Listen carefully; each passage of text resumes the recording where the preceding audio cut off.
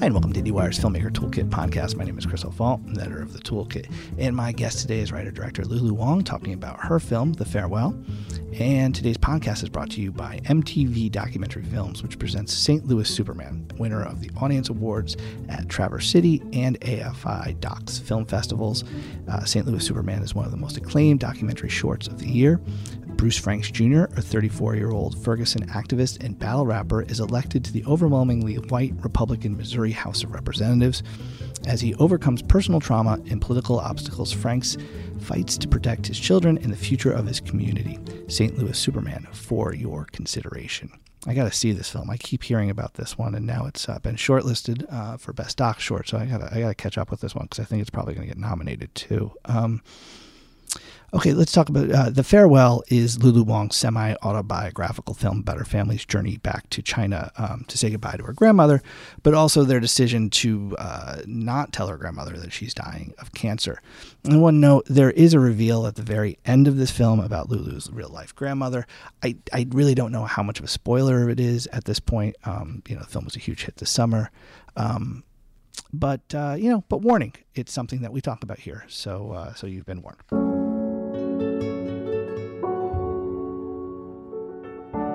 Yeah, when this happened to me being a filmmaker, of course, my first instinct was to make it into a film.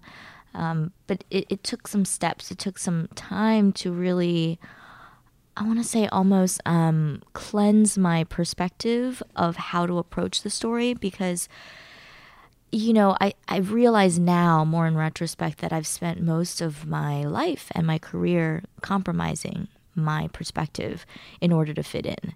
And it was never a question of do I compromise? It was how much do I compromise and still keep the integrity of what it is that I want to say.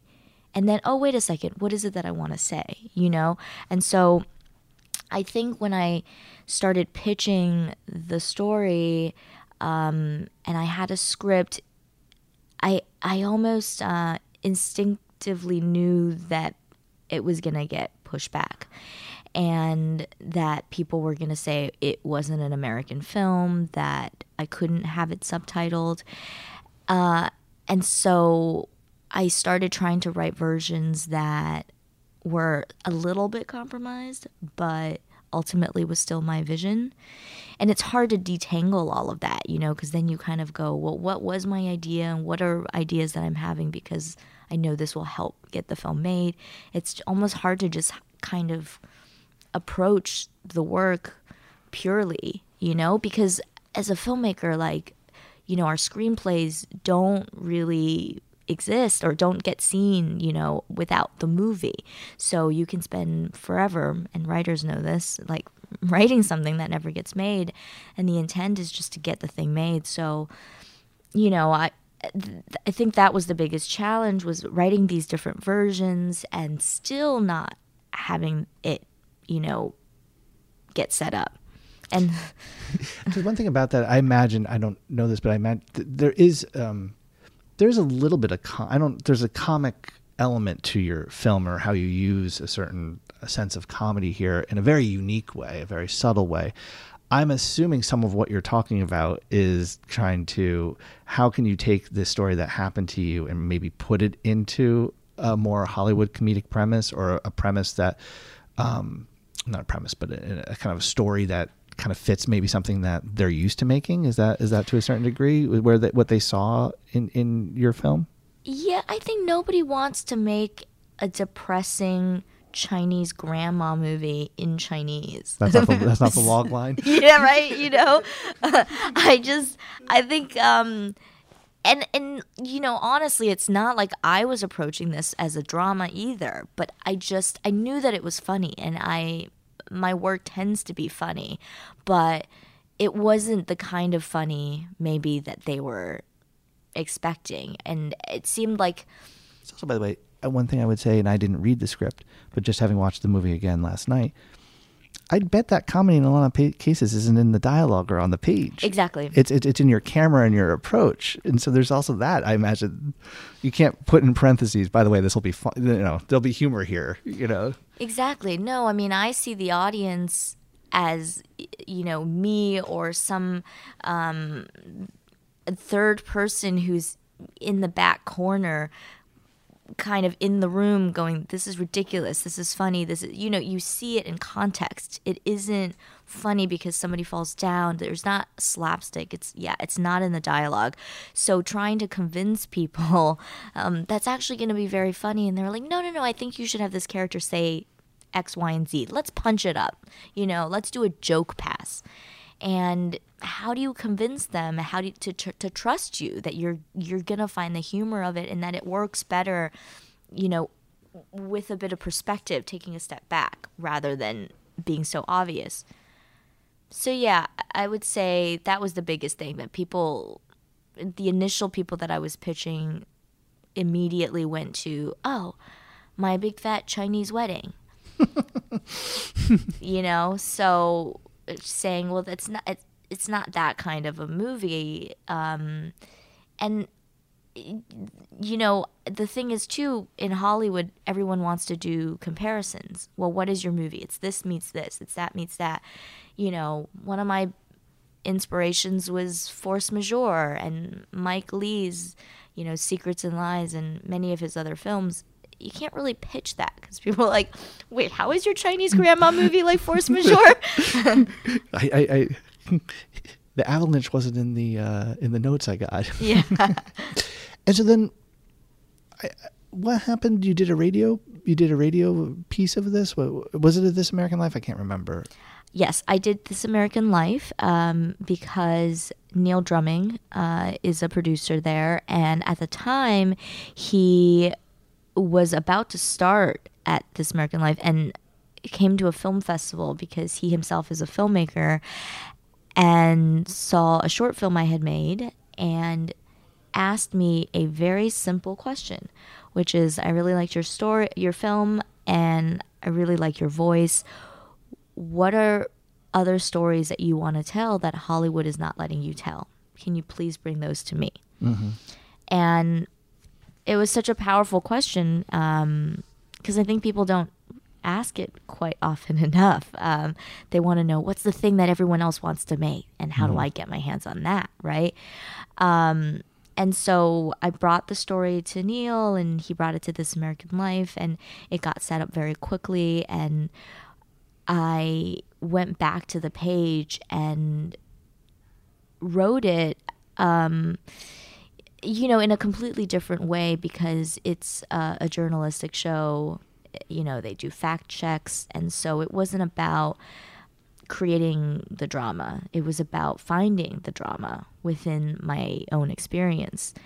And it was it was really finding those visual set pieces that I'd been dreaming about, and going back to the initial root of why I wanted to tell the story in the first place.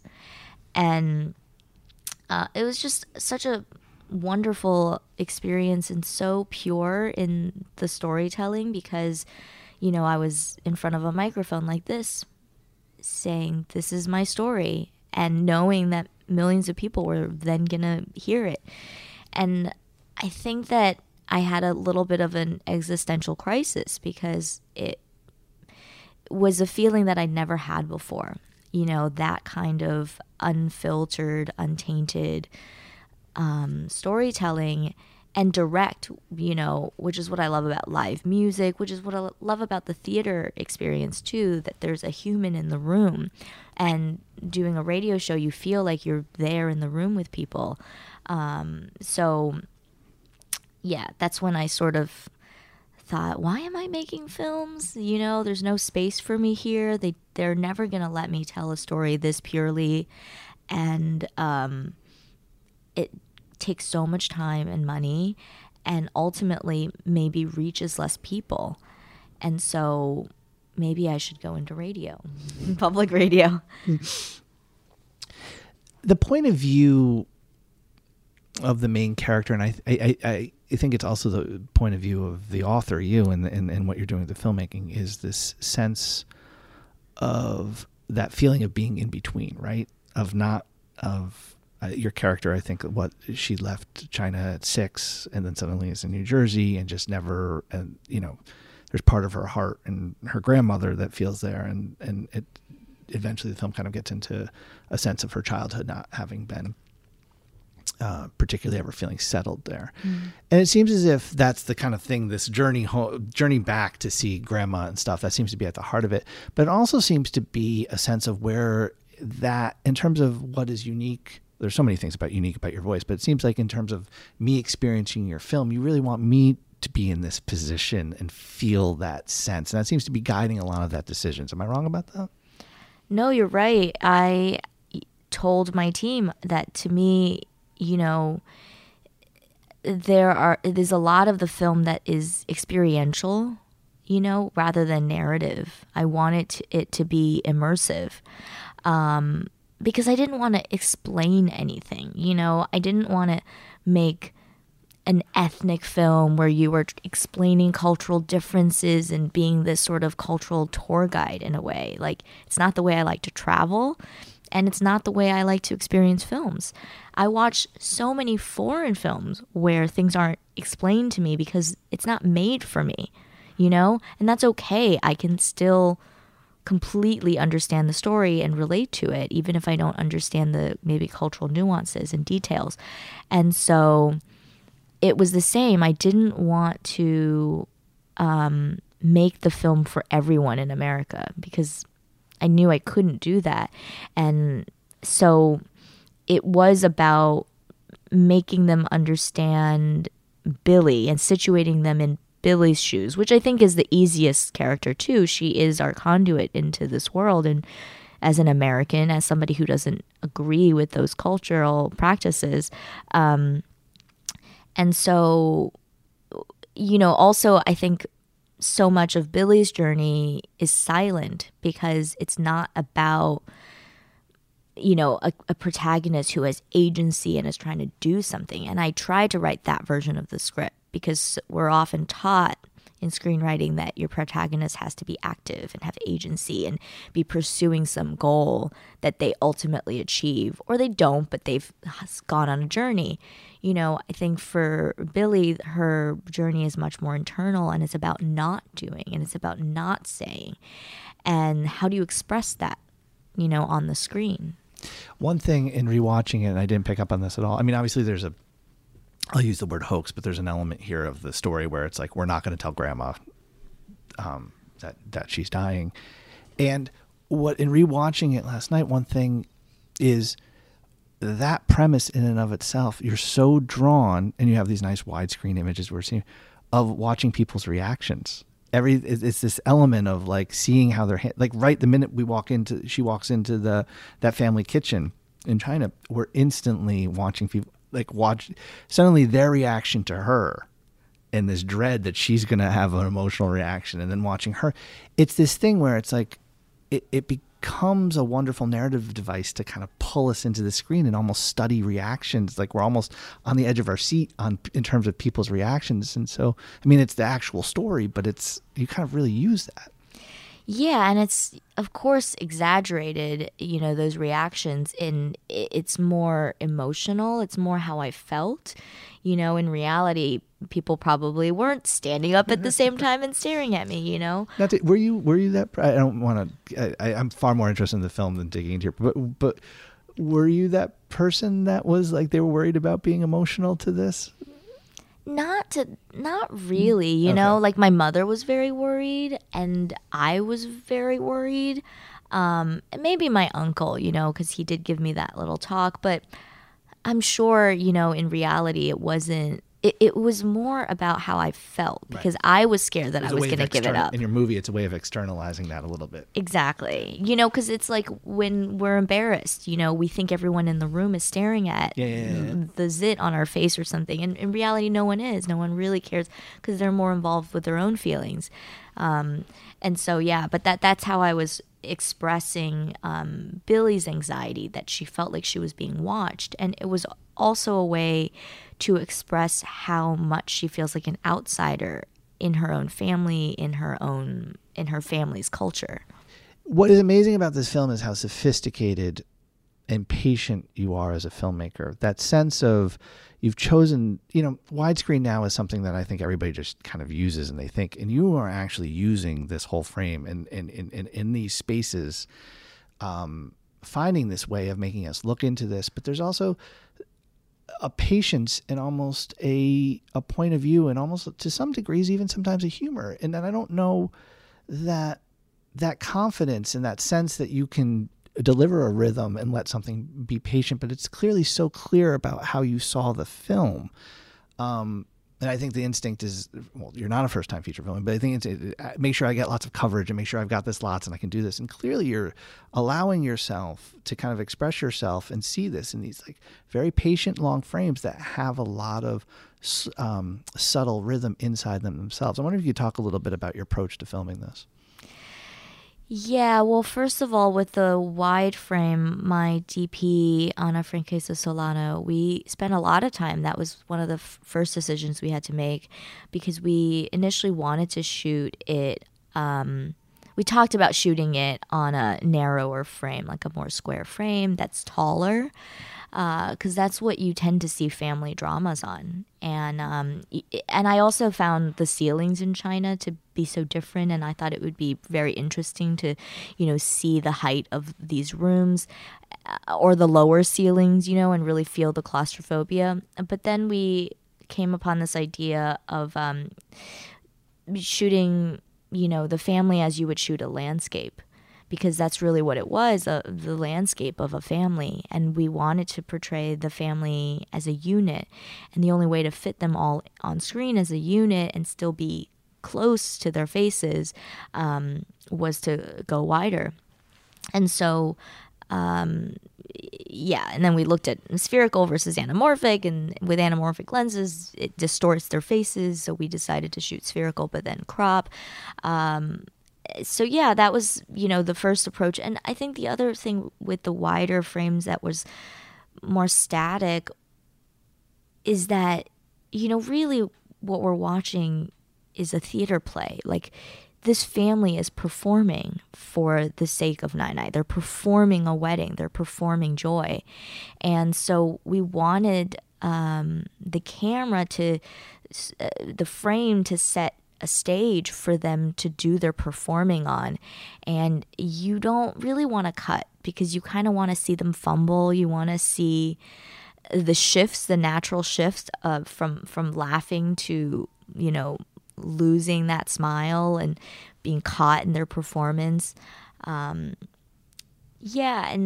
I think, I don't know, those are the types of films I'm drawn to. It is, well, I'll say this too, there was, people are commenting now on how it is so confident, but at the time, I think we were confident because we had to be. We had no time to make this movie. We shot the film, all of the China portion was shot in 24 days, and we had 2 days in New York. And we have sometimes 13, 14 people in the frame. So also, it's to cover 13 people in the wide and the medium and the close-up, that would take a lot of time. So we couldn't do the safe version. We had to have one version of the film, the cinematic version, the ambitious version, and we could either do that or we could do coverage. There was no way we could do coverage and as a safety net. So we had no safety net. We came up with the cinematic language, and we just went with it because also, once you start shooting it that particular way, how we approached it, you can't get into day 5 as a particularly difficult day at the end of the week and go, all right, well, today we have no time, so let's just go into coverage. It doesn't work. You're suddenly in a different movie.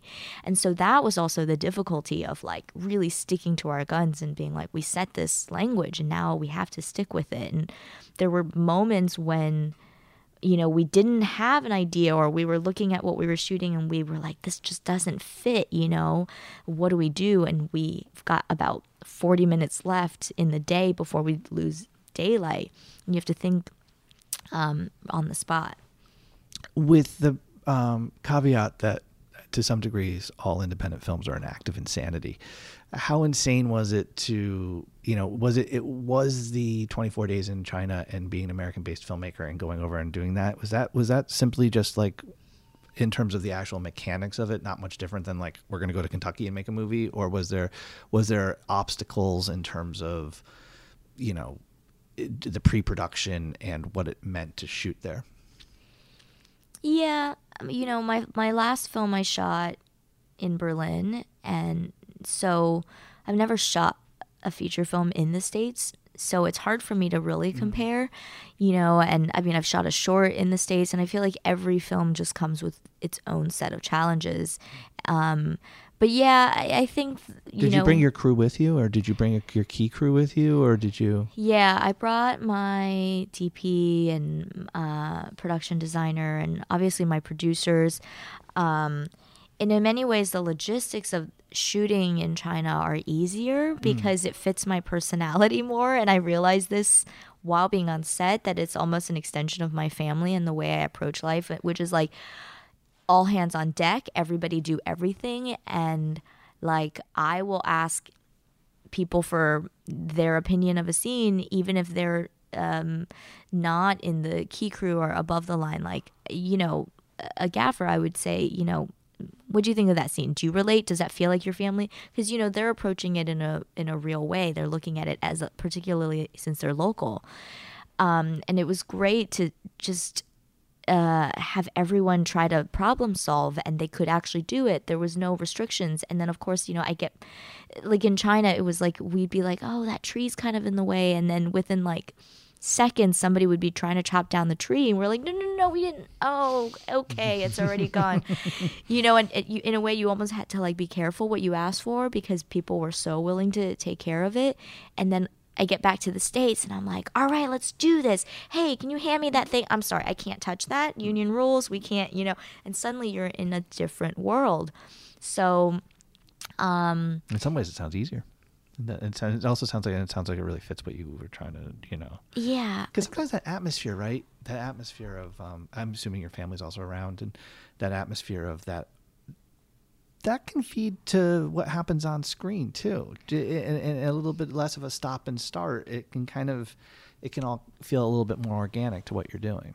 Yeah, absolutely. And that's the thing I never want to lose, regardless of where I'm shooting. And I think it can be difficult when there are, restrictions, because as a filmmaker, you kind of have to be MacGyver, like on set. If it's raining, for example, we had this umbrella scene, that now everyone's like, oh, the umbrella scene, but it wasn't written in the script as an umbrella scene originally, because there was supposed to be dialogue. They were going to talk to people in the middle while they were lost, and then we didn't have time, and then it was raining. And so the day of, we said, let's just do like a Jacques Tati moment, and get me some umbrellas. And they found you nice pastel umbrellas. No, very they didn't. Quickly. Oh, they didn't. They were trying to. They were like, I said pastel. They have to be light in color, and they would be like, well, this is red. It's kind of close. I was like, no, that's not the concept. And they were like, but we went to every vendor, and they don't sell pastel umbrellas. And I was like, but how come people on the streets are walking around with? Where are they getting them? They're like, we don't know. But we went to like, we got to start. So I would run up to people and be like, I'm so sorry, excuse me, I love your umbrella. Can I pay you and trade you for this lovely plaid umbrella? People were like, and so I don't know, like that's how we got the umbrellas, was like, me and Anna were running around just stealing them from people off the streets. We're like, that little girl, she seems sweet. Can you see if you can steal it from that little girl? I don't know, but that's like the spirit that went into making the film, and it's also what I enjoy. It's totally crazy. This sounds so trivial, but I have to ask, where's your grandma during this whole time, during this movie? Because I just watching what little I know about your family from watching that movie, I assume she's there, like she's like around, right? She was around, yeah. We shot in her neighborhood. On the very first day, she came down to set in her wheelchair. And I rode a little mini Segway the camera department brought me, and so we were like chasing each other. Yeah, so she was around, and we were very careful. But what I realized is most of the scenes were fine because nobody was talking about the thing they weren't supposed to be talking about. So, she was just there watching people eat and not say something. But you don't really know that, right? Unless you see it in the edit with the music and everything. So, but yeah, so it was totally fine. Also, filmmaking is so slow. You just see, it's just like her. She would be there for a little while and then she would get bored and leave. It gets so boring after a while. Yeah. There's so much sitting around. And I once again, I usually don't get into this, but I am so curious. I mean, she eventually saw the movie, right? No. She still hasn't seen the movie. She still doesn't know. She still doesn't know. And she still has not seen the movie. And the movie's coming out in China November 22nd, I believe. So, I've tried to talk to my family about it, and my parents are sort of feeling like maybe we should tell her so she can see the movie, since it's coming out all over the world now and everyone knows but her, literally. But my great aunt, Little Nai, and who's in the movie, right? Yeah. Yep, Little Nai's in the movie, and she was the one who started the lie, and she lives upstairs of my grandma. Both she and my uncle don't agree and don't want to tell her, so we can't send her the movie poster. I asked this because your movie, the movie that you're making, comes to a very powerful end. I love the end. It's this nice, especially for the Awkwafina character, it's this wonderful moment that kind of comes full circle. I'm curious because then that it has such an emotional note. You then have the reality that 6.5 years later, that ending is independent of what happened after the movie. Right. So there's that decision of how. It's this wonderful thing. It's this that she's still with us, but it's also a different note from how you have that movie. And I noticed in watching it again last night, you got a little chunk of black there to let that moment have a breath and have a moment. But I have to imagine, or maybe I'm completely wrong about that. That's before the movie premieres at Sundance. How are you? Was that a tough decision of figuring out for the audience if we're going to tell that this wonderful thing that your grandmother didn't die, which is, I think, probably what you think when you hit that black? Yeah, I mean, originally there was a lot of pressure to put that moment in the script, that the ending of the actual movie itself was her outliving her prognosis. But that's not what the film is about for me, because then you're basically telling this entire story to say, well, yeah, but if she didn't live, then there's no reason to tell the story. So I fought to keep that out of the movie itself.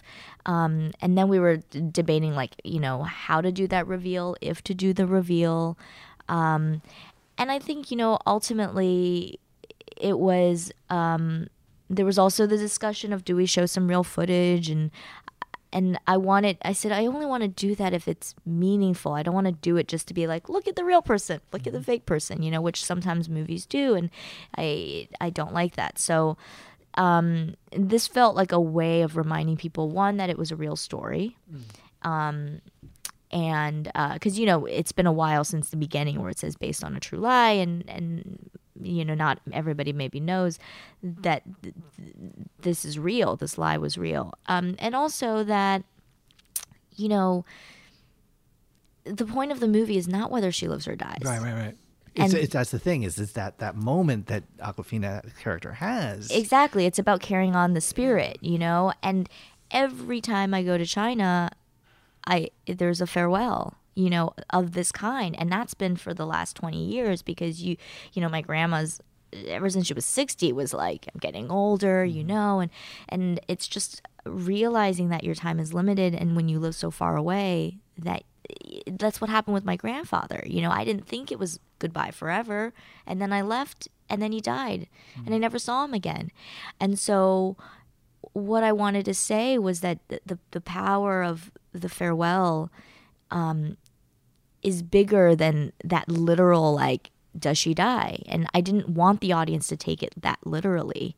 And so, and having that real moment of 6 years later, then it becomes, well, what happens, on DVD and in 3-4 years? And also at the time, it was before Sundance, where, her health was up and down. And I said, oh my God, it's going to break my heart if the film gets released and she's not, and we have to change. And so it was but so we just put the years, we said into, at least as of 2019, it's been 6 years, she's still with us. I think I was the first audience in that first audience that saw it, and it blew me away. And then I was like, oh, this is a fantastic film. And I was thinking about, well, I was like, what's going to happen when they release the film? And of course, everybody has the same experience, you know, but it was like, because I thought it was like, it's not a spoiler, but Katie texted, we have to finish up. Just ignore. Hey, like you, I might have future business with A24, so I don't want to. No, they're fine. They're fine. Do you know what you're doing next? And to be honest with you, I'm a little bit, if you have specific projects, but I'm also just wondering, this is such a autobiographical story, and it's something that's really captured. But really, I'm just curious what types of films you're thinking about, and where you see yourself going from here.